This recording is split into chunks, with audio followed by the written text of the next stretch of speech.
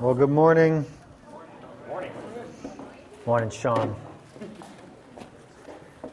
So, we are in a series we're calling How Jesus Transforms Our Cultural Moment. And so we've been going through different topics and different things that our culture believes, and how does that, based on what Jesus says, and how do we speak into those things. And so today I want to talk about the subject of violence and evil. That's right, violence and evil. Now, how do we understand a gracious God when we live in a world full of evil and full of violence? And so I want to begin and kind of ask a question, and for you to think about and for you to answer actually vocally. And so if you were to ask your coworkers, your neighbors, your friends, what is evil? How do you think they would describe evil? And I want you to think about this question. I want to ask this question because our culture doesn't disagree with us that there's evil and violence in the world. It's not something new that like all of a sudden, oh, there's evil and violence. Like everyone knows that, everyone agrees with it.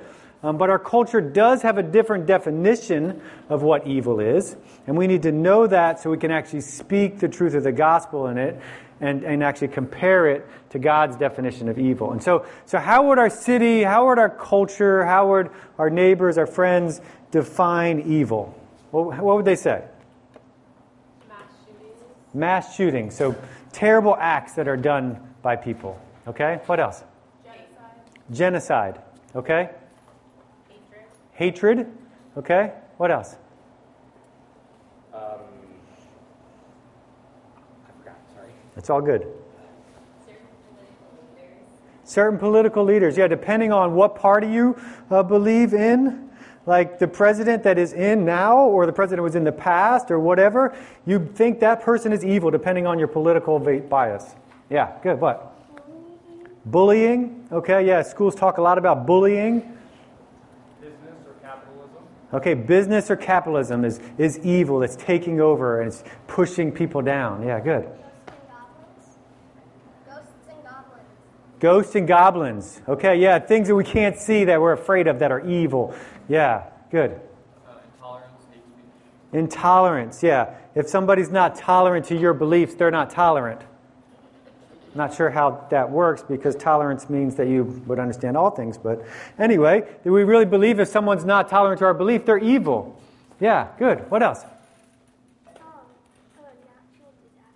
Natural disasters. Okay. Some people think ghosts are real and evil. Okay, some people think ghosts are. Yeah, good. What else?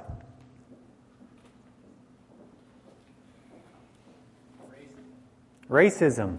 Okay. Yeah, good. Child abuse. Yeah. Horrible acts. Yeah. Abuse in general. Really, I think it's this definition of like anything outside like the cultural norms of our society, right? Things that we think are outside of those things. Yeah, good. What else? Religion is evil. Okay? Yeah. Power is evil. Okay? Things that harm other people. Yeah. Okay, good. Yeah. Even you can define what harms someone else. Okay, we make our own definitions of what is harmful and what isn't harmful. We're all little gods, and you don't get to tell me what. Yeah. Yeah, good. Good.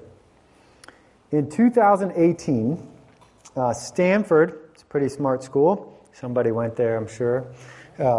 All right, was singing up here today. I'm not going to say who. She had a guitar. But Stanford had this encyclopedia of philosophy, and they wrote an article on the concept of evil. And I think it really kind of sums up the moment we live in. And it says this: since World War II, moral, political, and legal philosophers have become increasingly interested in the concept of evil. This interest has been partly motivated by ascriptions of evil by laymen, social scientists, journalists, and politicians as they try to understand and respond to various atrocities and horrors, such as genocide, terror attacks, mass murder, tortures, and killing sprees by psychopathic serial killers. It seems that we cannot capture the moral significance of these actions and their perpetrators by calling them wrong or bad or even very wrong or very, very bad. We need the concept of evil. You see, our culture doesn't disagree with the concept of evil. It just kind of sees it as a little bit bad, a little bit more. It's a little bit badder. Evil is really bad. When I was growing up, I kind of understood this concept of little white lies, right? Like little white lies they weren't really that bad. They were just kind of stretching the truth. But a lie, that was really bad. But white lies, not so much.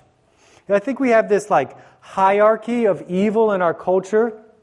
We don't want to be seen as evil or consider ourselves evil, and so we reserve that for someone else worse than us. Like you were saying earlier, like we kind of all make this definition. I think even within the church, we have this idea where we wouldn't say or write it down in a doctrinal statement that man is basically good. We agree with original sin, but we all live our lives with this list of things that we're willing to say, that's okay. I'm going to let that slide. But then we have this other list over here that says, those things are evil. And we all live with this illusion, I think, of being good on the inside. You see, the problem with this definition and our culture's definition of evil is it really isn't in line with what we find in Scripture. It stops short of God's definition of evil. If you have your Bibles, you can open them to Jeremiah. In Jeremiah chapter 2, verse 13, we find this definition of evil that God writes down. And he writes it down through the pen of Jeremiah. And it says this. Chapter 2, verse 13. My people have committed two great evils. My people have committed two great evils. So number one, they have forsaken me, the fountain of living waters. And number two, they've hewed out for themselves cisterns, broken cisterns that can hold no water. Broken cisterns that can hold no water. Now, when Jeremiah was writing this, cisterns were basically kind of lime-filled pots that they would use, that they would gather water in from the rain, or if they had a well or they went to a river, they would pour some water in there, and they would use these pots and water for things like cooking or cleaning or bathing. In some of the really wealthy homes, they would actually dig out a basement, and they would line it and they would fill it with water. So they could use it to have more of it, and they would maybe sometimes use it to irrigate their plants. And cisterns were really very important for people's survival. I think especially in the desert climate of the Middle East, where they were here. Now we don't think about cisterns very much right now. We have running water. We just don't even think about where it comes from. We turn a faucet and it comes out, and we say that's fine. And if it doesn't come out, we freak out, right? But we actually still have cisterns.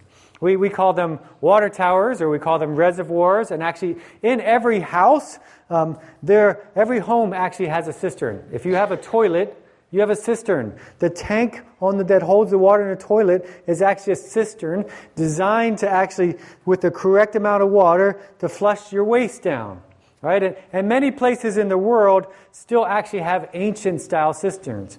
I was in Indonesia a few years ago, and I was working with a persecuted church there, and we were meeting with different people and that were sometimes in hiding and sometimes not. And we were in this school, and I went into the bathroom in the school. It's similar to a school like this. It didn't look exactly like this. They actually had hallways because it rains there. But I went to the bathroom, and I went there, and right beside the toilet was this, like, I don't know, it was looked like a bathtub, but it was like this tall, and it was square, and it was full of water. And I was like, that's interesting. Why do they have a bathtub next to the toilet? And so I went to the bathroom, and then I went to wash my hands, and because there was a sink there, and I was like, well, there's no water. And I was like, how do I wash my hands? Because there was a ladle, and you took the ladle and you would pour it over yourself, and there was no toilet paper either, and so you had to pour that over yourself. It was like old style bidet, right? So they had cisterns, and still there's places in our world that actually have cisterns in their places of where they live. And so a broken cistern, if you want to think about this, is really something that doesn't hold water. It's like an empty reservoir. It's like a broken toilet. It's not very helpful in life. And so Jeremiah here is comparing God to a fountain of living water, to a fountain of living water that continues to flow over and over to something that can't even hold water anymore. Something that can't hold water anymore. I was thinking about that this week as I was in my house, and when we were rebuilding our house, and we're still doing that, Jess wanted, one of her items that she wanted to have was this tub in our bathroom. She's like, I have to have this tub. I was like, okay, well, you can have that tub, but only if I get a rain head shower next to it. Because I was in Europe, and I was like, I sit under these things, like, oh, I need one of those. And so, she got a tub, and we built this shower, and actually it has 3 shower heads in it. There's one that comes this way, and then it's got a little handheld. It's kind of pretty nice. But it's not very nice if water doesn't come out of it, and if it doesn't work. And so Jeremiah is really comparing, he's saying, this is what evil is. Evil is actually preferring an empty cistern, something with just a little bit of muddy water that you would pour over yourself, to stepping under that shower, you can get hit from every angle. It's not even like a comparison or something that you would want to walk into. But he's saying, really basically he's saying, evil is preferring broken cisterns to God. Basically, evil is preferring anything to God. Because anything measured against God is like a broken cistern, something that is really foolish and doesn't do anything for us. Really, the core essence of evil is preferring anything more than God, loving anything more than God. Evil is not a function of doing bad stuff. Evil is actually a function of actually preferring something other than God. Violence, then, is just a byproduct of our evil preferences. Really, it's the living out of a preference at the expense of others. When someone commits violence, they're valuing their own preference over the value of other people. So God's definition of evil is really an act of preferring or failing to value what is ultimately valuable, and that is Him. If we take a look at Romans chapter 3, it says this: all have sinned, basically all have committed evil, and fall short of the glory of God. So sin here is defined in the relationship of the glory of God. Basically, when we fall short, literally is the idea of we're lacking or being without God's glory. And so why do we lack God's glory? Well, if you go earlier in Romans 1:23 says, they exchanged the glory of the immortal God for images resembling mortal man and birds and animals and creeping things. And so the reason why we lack the glory of God in Romans 3:23 is because we've actually exchanged it. We've preferred other images.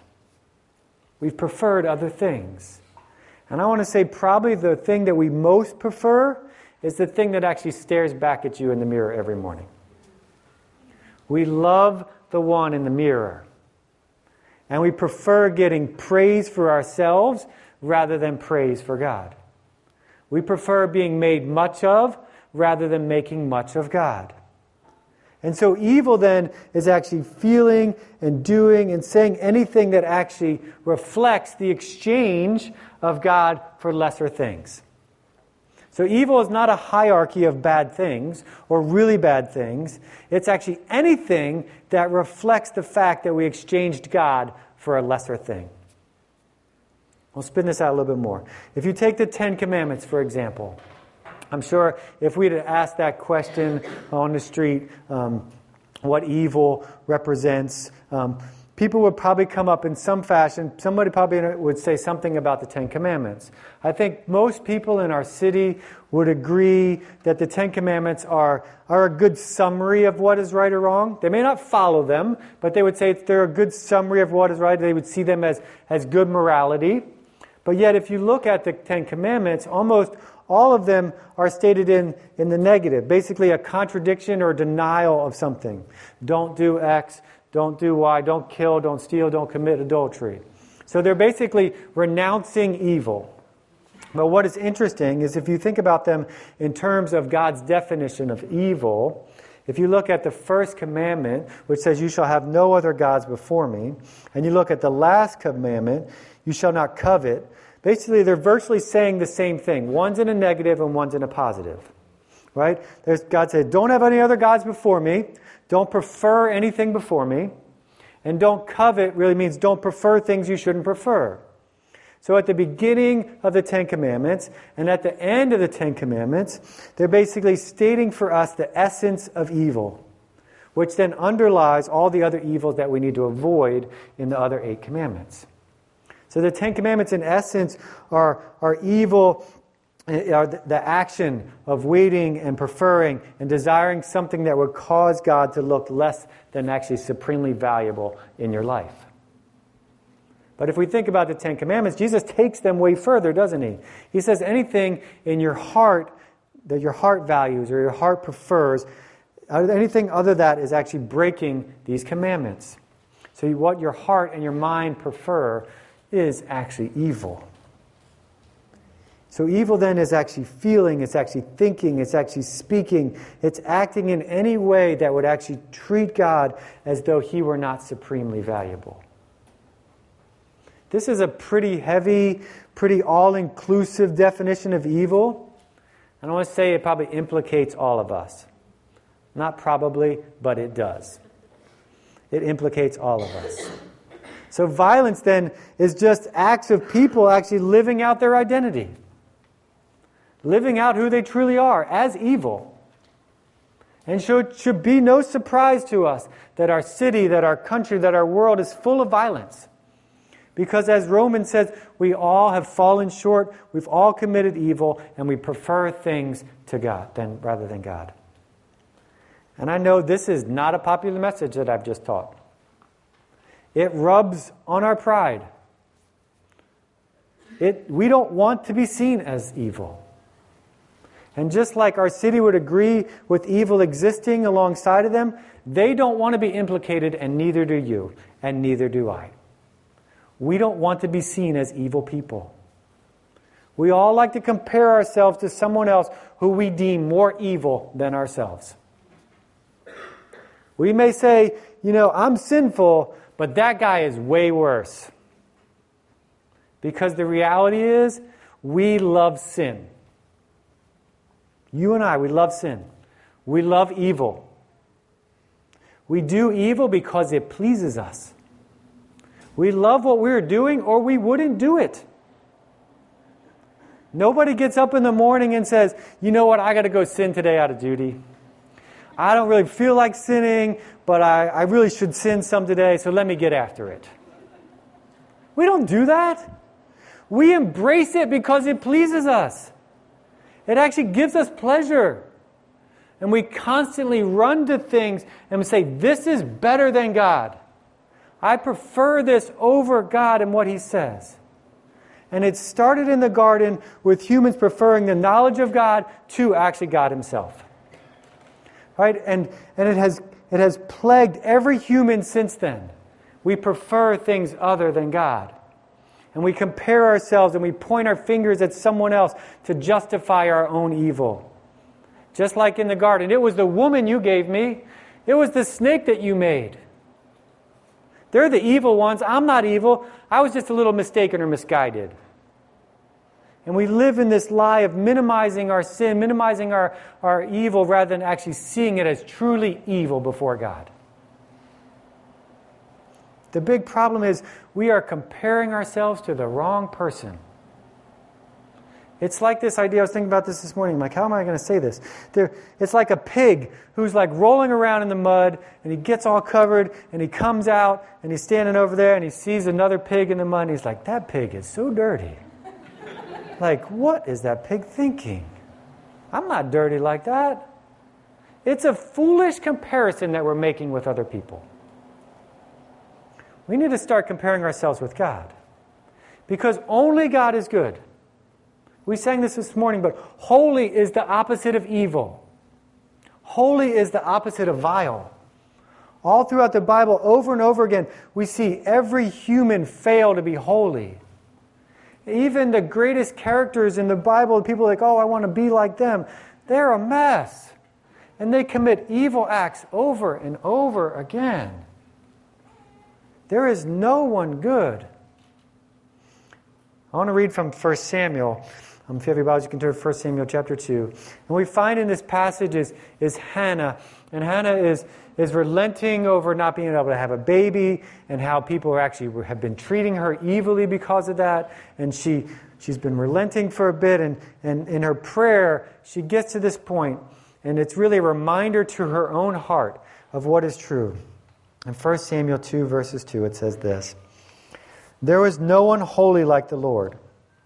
There was no one beside you.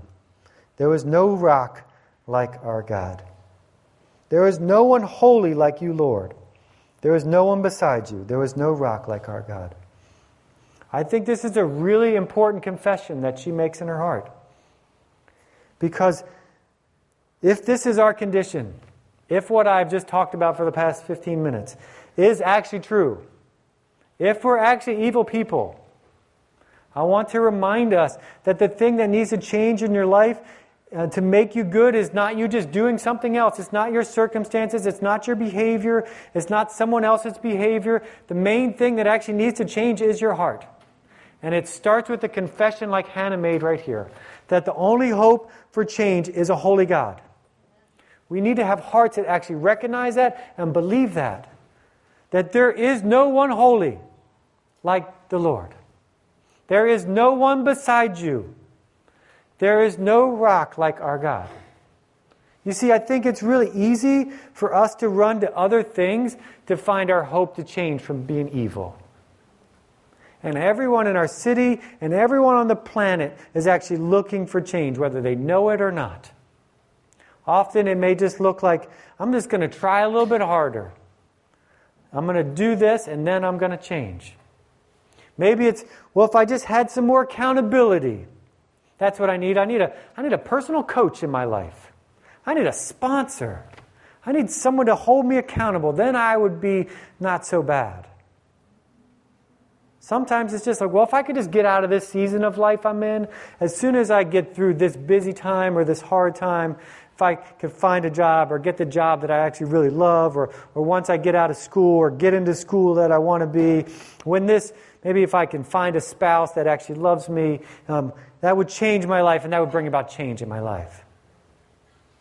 We have these ideas. I think even within the church, we're tempted to place our hope, and really, I want to say this, sometimes in the ability to see our own brokenness. Now I'm equipped. Now I understand. Now I see my idols. I know what I'm supposed to do. Now I'm going to be changed. None of those things are the basis for our hope of change. The only hope that we have to offer each other and offer a culture full of evil is God Himself. There's an amazing story in Exodus where Moses is talking with God, and he's asking God to change the nation of Israel and to be with them and to go before them. And he says this in chapter 33, verse 15. And this is his hope. And he said to them, "If your presence will not go with me, do not bring us up from here. If your presence will not go with me, do not bring us up from here. For how shall be known that I found favor in your sight, I and your people? Is it not you going with us, so that we are distinct, I and your people, from every other nation on the face of the earth?" It's an amazing thing how Moses actually talks to God. Moses has spent a bunch of time in the presence of God, and he has great boldness with God. And it's a picture of, I want to say, a boldness that we get to have as well. But Moses says, you've got to come with us. Because if you're not with us, if your presence isn't among us, then we have nothing. This is what actually marks us as your people. Your presence marks us. I want to say the only hope we have is being in the presence of God. Moses is saying the only hope is God's presence. The only hope we have to walk in the midst of evil is being in the presence of God. I'm sure you've seen this with your kids or seen this with other kids. When they go into a new place or a crowd, maybe they'll grab onto their parent's hand or their leg. My girl's always like, Dad, pick me up, pick me up. So I was always like carrying like 3 or 4 like this. They're like, basically they're saying, I need your presence to proceed into this new situation. I need your presence to actually walk into this room of a bunch of people that I don't know who they are, and I'm afraid of them. A couple of weeks ago, after the gathering, I was outside getting some water, and I was drinking at the water fountain, and I felt these little arms like grab my leg, and I was like, I know I don't have one that short anymore. So I turned around, and I looked down, and I saw these little like blue eyes and blonde head looking at me, and there's a face that turned from like peace to bewilderment to like horror. Right? And then she was like, I've grabbed the wrong leg. And I smiled, and she was like, she took off running, right? And I wonder if we're not like that a lot. Where we're people who grab onto others, and we grab onto people, and we grab onto things that we place our hope and find security in, only to discover that what they actually provide is not what we're looking for. And we look up, and we find terror in our eyes, and we run off to go grab something else. I want to say we need the same thing. We need to grab hold of God's presence. It is our only hope. It is the only hope that you have to offer your friends, your coworkers, your neighbors. As you look around, even in this room, the only hope that you have to offer anyone else in a world full of brokenness and full of evil and full of violence is the presence of God. See, in Moses' culture, the presence of God dwelt in the tabernacle, in this tent, specifically in the Holy of Holies, on the top of the Ark of the Covenant. And only the high priest could go into this room, into this part of the tent, and offer atonement for the evil of others. God's presence was in one place in Moses' time. But really, the good news is that God answered Moses' prayer.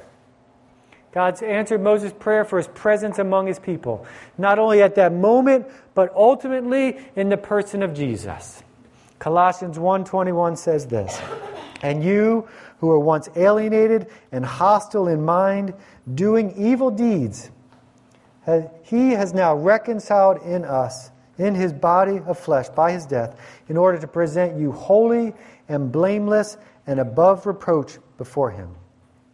You see, the good news of the gospel is that you and I and everyone else has the ability to go from the identity of evil to the identity of blameless, and to be now in the presence of God for all time. You see, the temple of sin and evil that had to be atoned for, in the temple of sin and evil had to be atoned for over and over and over and over again. But Jesus integrates a new covenant. He says, there's a new arrangement here. God is renewing his vows with his people, and the whole world is now involved. God is saying, I'm going to keep both sides of the covenant.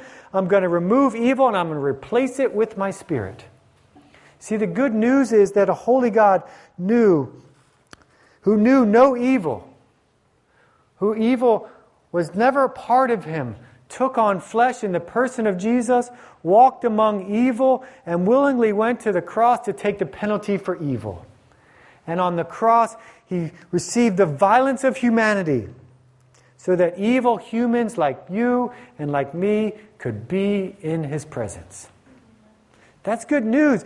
Jesus' death and resurrection makes it now possible for evil to be removed and for a holy God to actually dwell inside of you. We no longer have to be kids who grab onto the wrong legs only to realize that they're worthless, empty cisterns. We get to now prefer his holiness over evil. When you place your faith and your trust in Jesus, the fullness of God, the fullness of his divine presence now dwells inside of you. If you have trusted Jesus, the Spirit of God dwells in you. And it's the same Spirit that dwelt in Jesus. The Creator God now dwells in you. The author and giver of life dwells in you. That's what we get to walk in. That's what we get to offer others as we live in the midst of evil. That is the only hope. It's the only hope. It's the only hope that we have. It's the only hope of change in our city. It is actually the presence of God to move us from a place of evil to a place of blameless. I think one of the greatest lies and evil really in our city is that the hope for change is actually found inside of you. The pluralism of spirituality. I'll take a little bit of this, I'll take some of that, and I'll take some of this, and I'll make my own way to God. I'll make my own spirituality. I'll make my own religion, because all paths lead to God. Basically what we're saying is the good inside of you will come out if you just look for it. Essentially, if you get to decide what is evil, you'll get to decide how to remove it. But there's a difference between the gospel and religion and spirituality. You see, the gospel says Jesus is all. It is complete. It is finished. There's no need to. I can't do anything to add anything to what He's done for me. He is my identity now, and I get to find my rest in His presence. Spirituality and religion basically say, I don't want God. I want His blessings.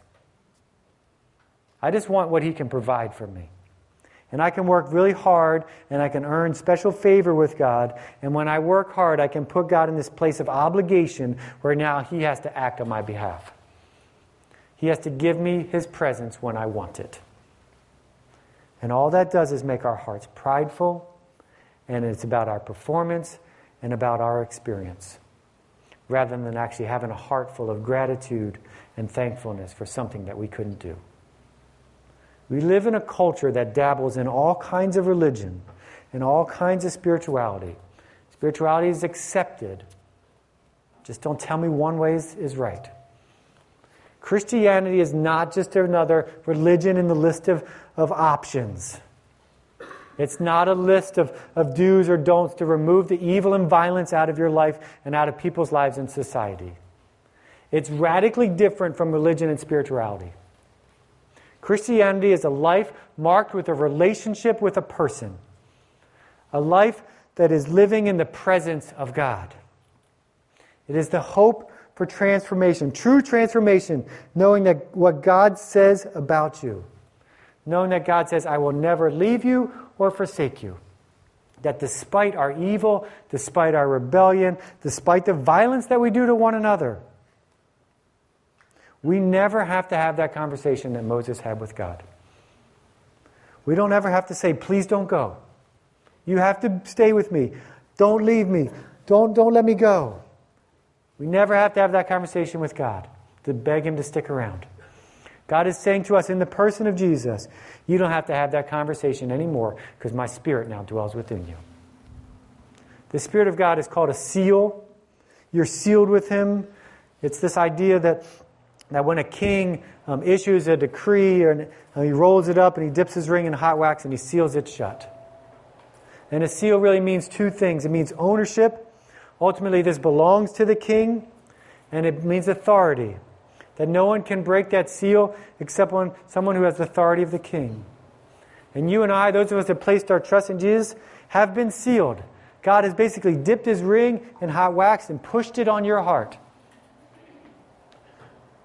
He's saying, you have been marked.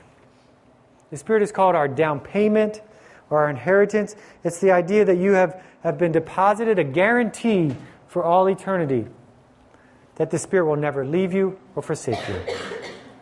So what this means in your moments, in my moments of depression or despair or need or hurt or pain or evil or temptation, or as we look at all the brokenness around us, the place that you and I get to go to find rest is in the presence of God, who actually now dwells inside of your soul. It's the basis of hope for change, that within the brokenness, there is actually hope we get to offer this city. That God is actually faithful. That He is actually good. That He is actually more valuable than preferring anything else. It's the good news that we get to go to, that we get to walk in His presence now, not just for all eternity, but we get to be in His presence right here and right now. Because the reality really is, the best part of heaven is not the streets of gold. It's not the lack of sickness or the pain. It's not the things that God will give us or that we'll get to do and experience. The best part of heaven is actually being in the presence of God. Sitting in the lap of our Father and basking in His glory for all eternity. And that's the good news that we get to share with our city. That Jesus' love is actually renewing. It's actually restoring. It doesn't just take away our evil and let us stay there. It actually changes us and moves us into His presence.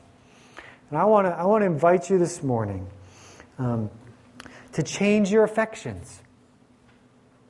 To confess the things that you've preferred over God. To ask God to change your affections. To change the things and to turn your eyes and your heart to Jesus. That you would prefer His presence over anything else that we would think or could imagine would be better and more valuable than Him. And when the more that impacts your life, the more you're going to share the truth of that hope and the reality with other people. Jordan's going to come up and she's going to sing a song for us as we kind of just have a time of reflection and to think about those things and to think about the things that you have preferred. And I'm going to pray, and she's going to sing a song from Jeremiah chapter 2. So, Father, we thank you that you didn't leave us in our evil and in our violence, deciding on our own who was right and what was wrong, but that in the person of Jesus, you came and you eradicated evil out of our hearts. Father, we thank you for the great hope of that. Father, I pray that you would remind us of that. Father, I pray that we would walk in that identity. Father, I pray if there's people here today that have never believed that truth, that they actually are evil and actually need to be changed, and that evil is not going to produce anything else but evil, that they need a holy God to change them. Father, I pray that that would be a reality in their life, that they would turn over and see you as more valuable. Father, for those of us that have trusted you, Father, I pray that we would not turn from that. Father, I pray that we would value you and prefer you over anything else that this world has to offer. Father, thank you that we get to walk in your presence, that we get to live in your presence despite the evil and violence around us. Father, I pray that we would not offer simple fixes to the only thing that you can fix by yourself. Father, I pray that we would offer that hope to our city and that truth to people that understand and know a need for change. Father, I pray these things in Jesus' name. Amen.